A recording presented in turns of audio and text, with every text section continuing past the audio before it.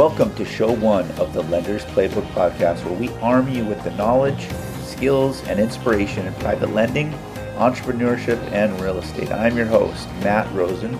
Today we have an amazing guest with Michelle Esparza.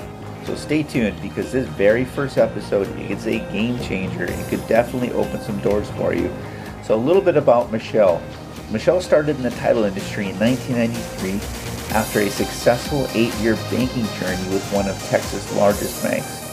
In her current role as Senior Vice President at Apex Closing Services, Michelle's goal is to make her clients' closing experience the best it can be.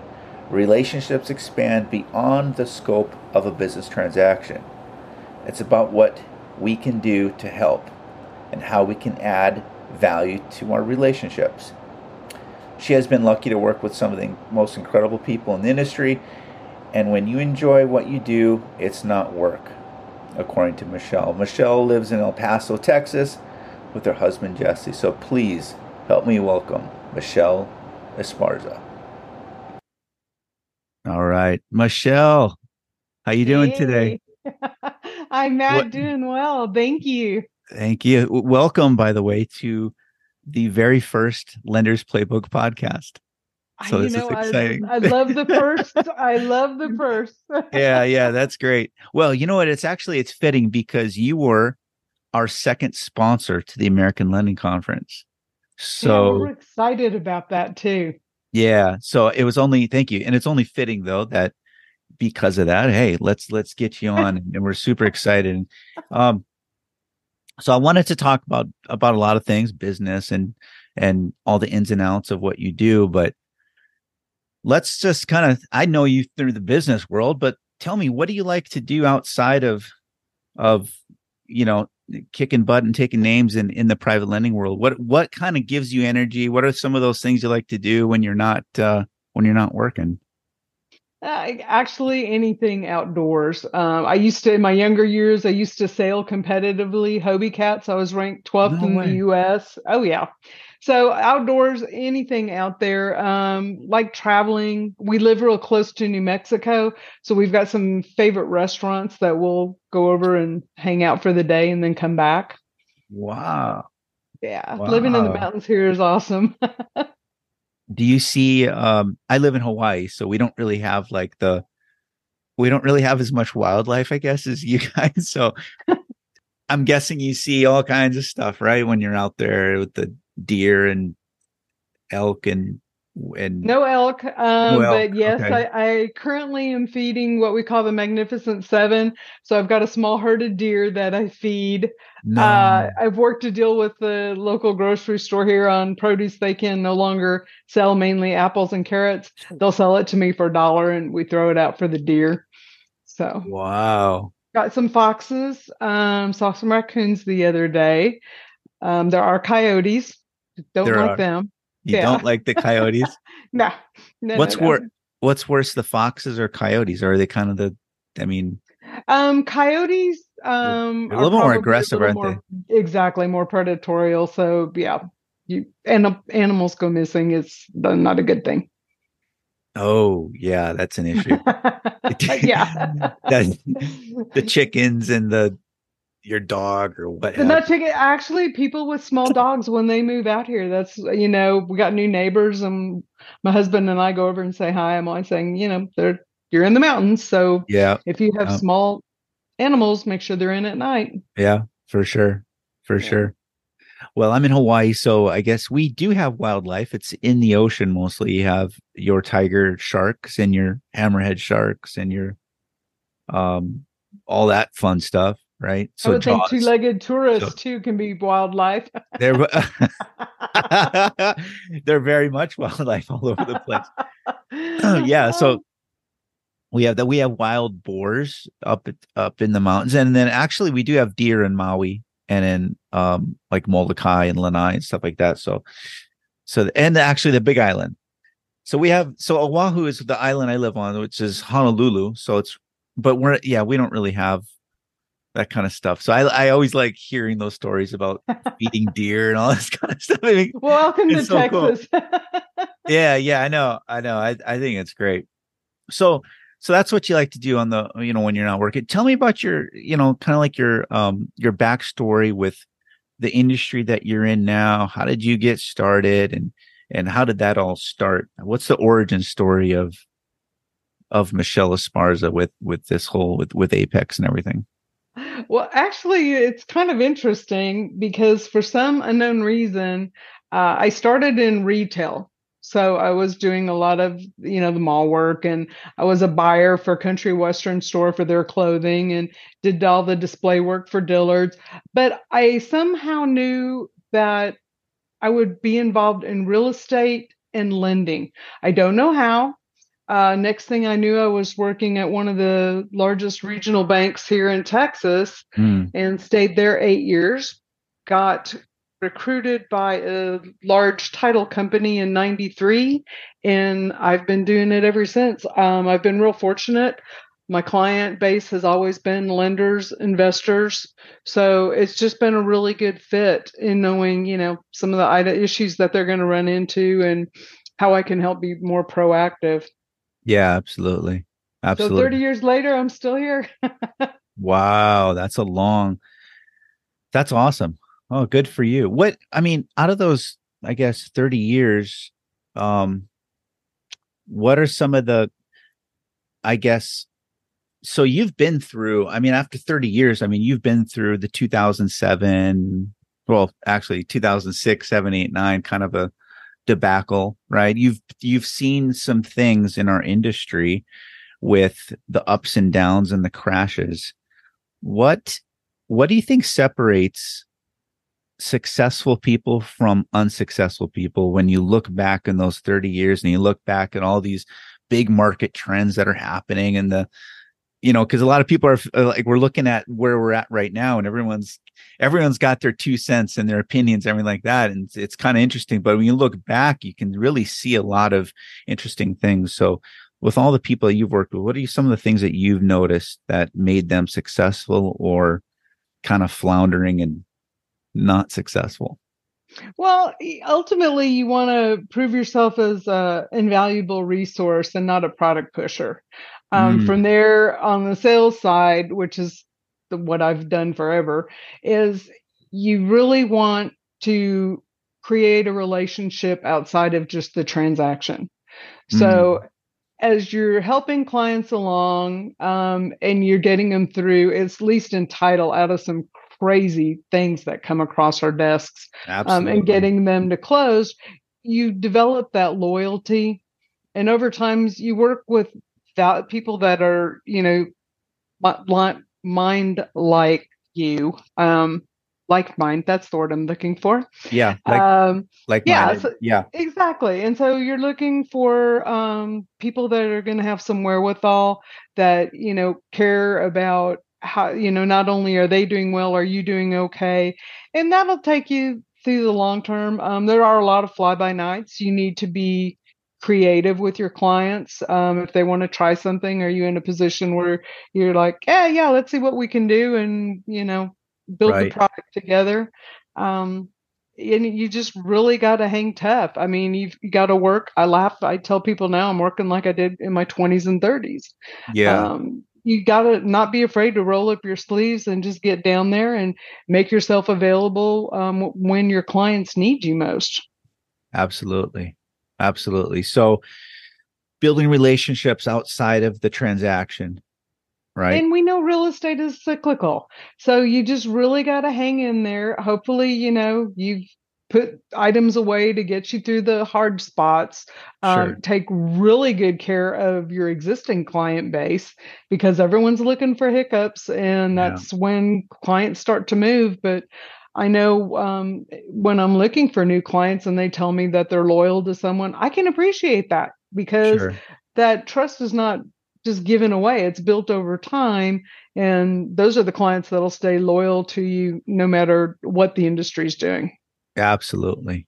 That's great. Yeah, loyalty is something that's been on my mind quite a bit recently with in regards to business. And I kind of look at it like this. It's like loyalty is it's like when you think about when you're a kid on the playground, or you see the playground atmosphere, and you've got you and your buddies are on the playground, and having a good time and you're, you know, whatever. You're on the swing sets, you're doing this and that, right? You're in the sandbox. I don't know, whatever. There you And go. then, Sandbox is always good. yeah, you got the sandbox, and then you got the bully that comes in, right?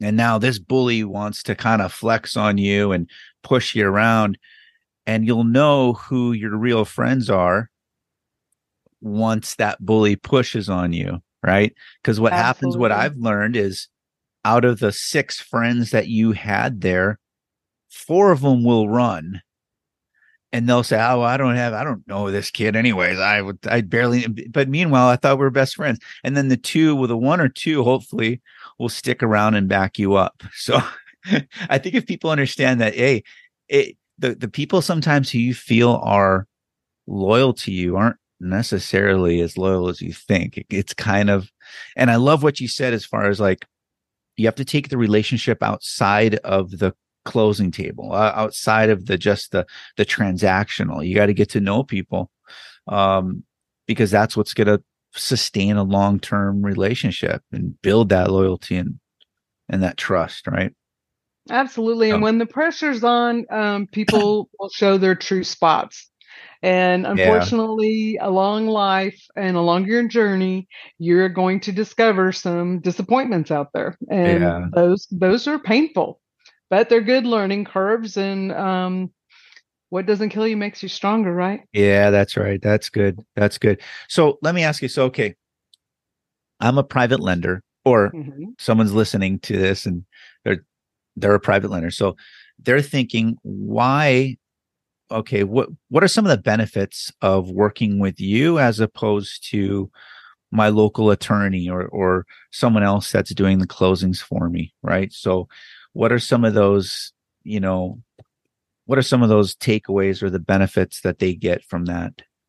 Well, first of all, you're working with me. So, hey, that I didn't want to drop the say it, mic but there. Okay. all No, right. I do appreciate the I question, though. I get it Uh, totally. Yes. yeah.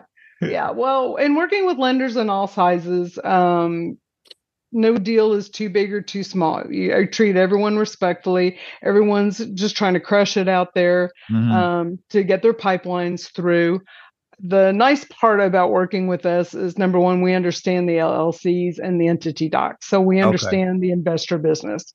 Yep. A lot of people will say, oh, we know how to do that. And then smack dab in the middle of the transaction, there's a boatload of stuff that comes into play that they're unprepared for. And so they're scrambling.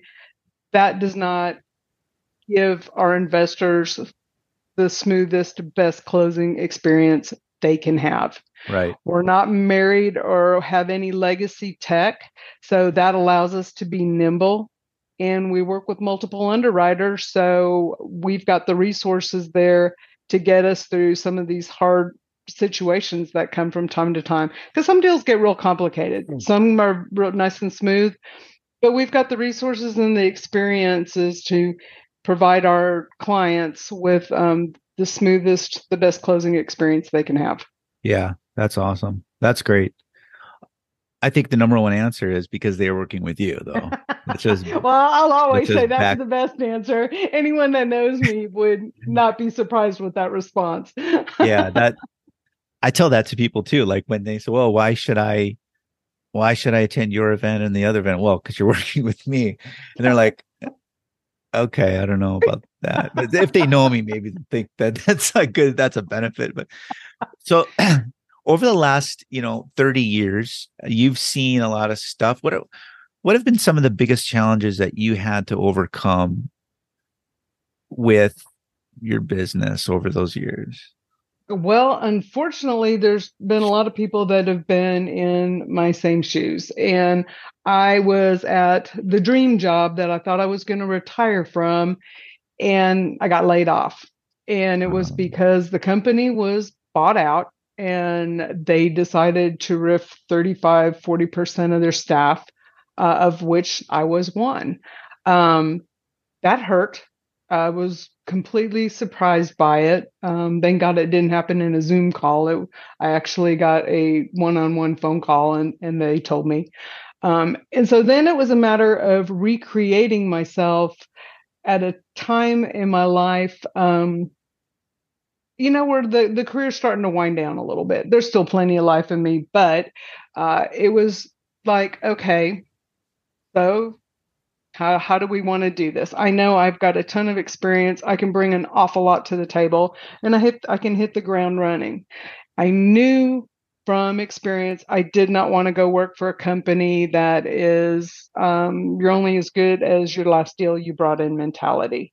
Absolutely. There was plenty of offers from those, and I just, at this point in my career, I don't need to, and that was not what I was looking for. Oh. I got extremely lucky in taking my time and discovering Apex, and was at a point where I knew I could help bring new markets to them. Yeah. With my experience on all sides of the lending industry, there was some things that could open up, and they've been extremely supportive. They've allowed me to bring in new niches, new markets that have become our best niches. So it's just nice when you've got support, because then you are free to kind of tell people, share with people all these great ideas that you may have had all these years, but never had an opportunity to fully express them. Yeah, absolutely. That's So good. it's been a great ride so far, and I've got no intention of letting my foot up off the gas. Right. That's good. Yeah, that's great. And partnering with you guys and working with Apex, I believe is going to be great. I think it's a good fit. I think that the industry is going to benefit greatly working with you. And I think that the best is yet to come, certainly. What's some of the best advice that has been given to you? If you can, I know it's a big question. I get it. But like, if you say like, okay, I got this advice from so and so, and it's really changed my life, or I read it in a book or something like that. Can you rattle off something that can say like, I really got this piece of advice and I applied it to my life and it's been amazing? Or actually, there's a couple of them. The first one is just on the journey. You have to trust in yourself. So find that voice and don't be afraid to speak out. I mean, I would not be who I am if I did not agree in paying it forward. No one's put on the earth knowing what they know today. So share that. Don't make people fall into tuck holes. And the original one that I found a long time ago, and I know you're going to start laughing and when you're going to recognize it, is you have one mouth and two ears, and there's a reason for that. So listen more, talk less, and the rest will all work out. So good. Oh my gosh. Yeah, I heard it saying God gave us two eyes, two ears, and one mouth for a reason, right? So that would be my adaptation of that. Yes, sir. Yeah. Yeah, that's great. It's interesting because that concept that you just talked about, I remember reading How to Win Friends and Influence People when I was 20, when I was much younger. I don't know, I did 23 or something like that. That was one of the very first books. That's probably one of the best books I've ever read. And up until that point, I never really had an idea on how to communicate with people. I was an athlete. I was your typical just jock in high school and college. And I got along with all my friends, the bros, right? But as far as communicating with people on a normal basis, I didn't know how to really until I read that book and I realized I don't need to do all the talking. That's the beautiful thing. And that's what I'm teaching my girls right now is like, look, you don't need to be the one, with all the fancy lines and the words. You just listen to people, just ask questions and listen. And it will do so much for you and for your business, really, your future business. So absolutely. You don't need to use $30,000 words when a nickel word will work just fine. You want to make sure you're communicating to your audience, to whoever you're speaking with, and leave the rest aside. Just have a real conversation. Yeah, that's good. So one of the last questions I have, because I'm a big reader. I love reading books. I I've turned into a book nerd, and you would never know that if you knew me from years and years ago. But I read I read a lot. In fact, right now I'm reading Lend to Live. It's absolutely phenomenal. And what else? And she's going to be at our conference, by the way. Oh, yeah. Beth Pinkley Johnson. Yeah. So she wrote this book through Bigger Pockets. It's on private lending. It's absolutely phenomenal. So yeah, Lend to Live, super good book. Anyway, I'm reading that, but I read a lot of books. And what is the one book or two business books that has made a big difference in your life? Doesn't have to be a business book either. It could be anything. No, I'm a nerd like you. I actually prefer I prefer reading business books over other books. I'm a geek that way. But early on I discovered Jill was it? Oh, Kornrath? Jill yes. Kornrath. Yes. So selling to big companies was huge. How to approach the big decision makers. Loved that book. I'm writing. Okay. And it's an oldie but goodie, but I mean, these are books that have timeless information. The Power of Sales Analytics. I look to create pipeline reports. I've done it at most of the companies I've worked at. If, they say, what gets measured gets done. Yep. Once you know your business inside and out, what costs you what you need to break even, what's profitable, what's items you can spend more time or more focus on, and maybe not so much on some of the others. You want to be diverse, but the Power of Sales Analytics was a really good one. And now I'm really going to show my age. I love Philip Kotler, Kotler on marketing, how to create, win, and dominate markets. Say that again. That's Kotler on marketing, and it's how to create, win, and dominate markets. Okay, Kotler. Okay, Kotler on marketing. I love it. Oh my gosh. Okay. So there's plenty of other books, but those three took me into getting over the fear of talking to decision makers. Once I had them on board, how do I go ahead and measure and make sure that I'm nailing everything I need to make, because Salesforce wasn't around then. Right. Yeah. And then Kotler on how to get the right data so that you're hearing what your customers need, not what you're trying to push on them. Sure. That's phenomenal. That's great. I mean, yeah, I think the world has come to a point. I'm just talking outside of my head right now, but the world has come to a point where college hasn't provided the education that is needed to be successful in life. And it's so strange for me to say this because I have two girls in college right now, and I'm trying to wrap my brain around this and wrestle with the idea that, like, gosh, what are they even learning? What am I spending my money on? And so I'm starting to feed my daughter. My oldest is 20. So I'm starting to feed her, the Rich Dad, Poor Dad, some of those types of books, some of those foundational books, The Richest Man in Babylon. She just read that. But I think marketing and sales books are so foundational, especially nowadays when you've had the internet and social media, and you have so much software solutions at your disposal that you can use to grow your business with. So, but people just don't know how to use it. So yeah, I mean, I'm going to dive into that, and I will geek out on these books, and I'll let you know.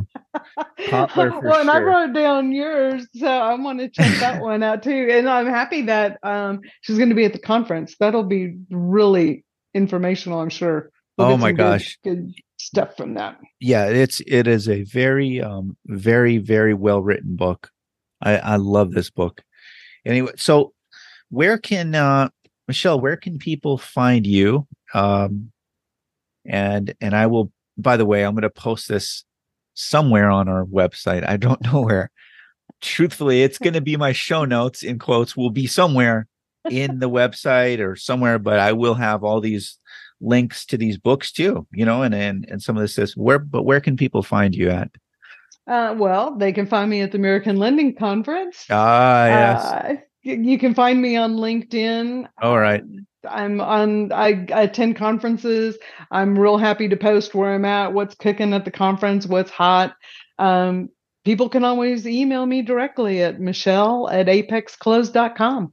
Yeah, absolutely. Okay, great. Well, I will for sure let the entire world know a little bit more about you, as much as I possibly can. So all of that will be on the website and on the show notes. So Michelle, thank you so much for this time on this podcast and this great conversation. And I look forward to talking with you soon and seeing you in February. Absolutely. And I appreciate the opportunity here. This has been fun, and I'm happy it's another first. For sure. Yeah, we'll look back on this and say, everyone needs to listen to the 001 podcast of the Lender's Playbook. Absolutely. Yeah. Well, again, it's been a real pleasure. Always nice to have a conversation with you. If you need me, you know how to find me. Yep. Sounds good. All right, Michelle. Thank you so much. Thank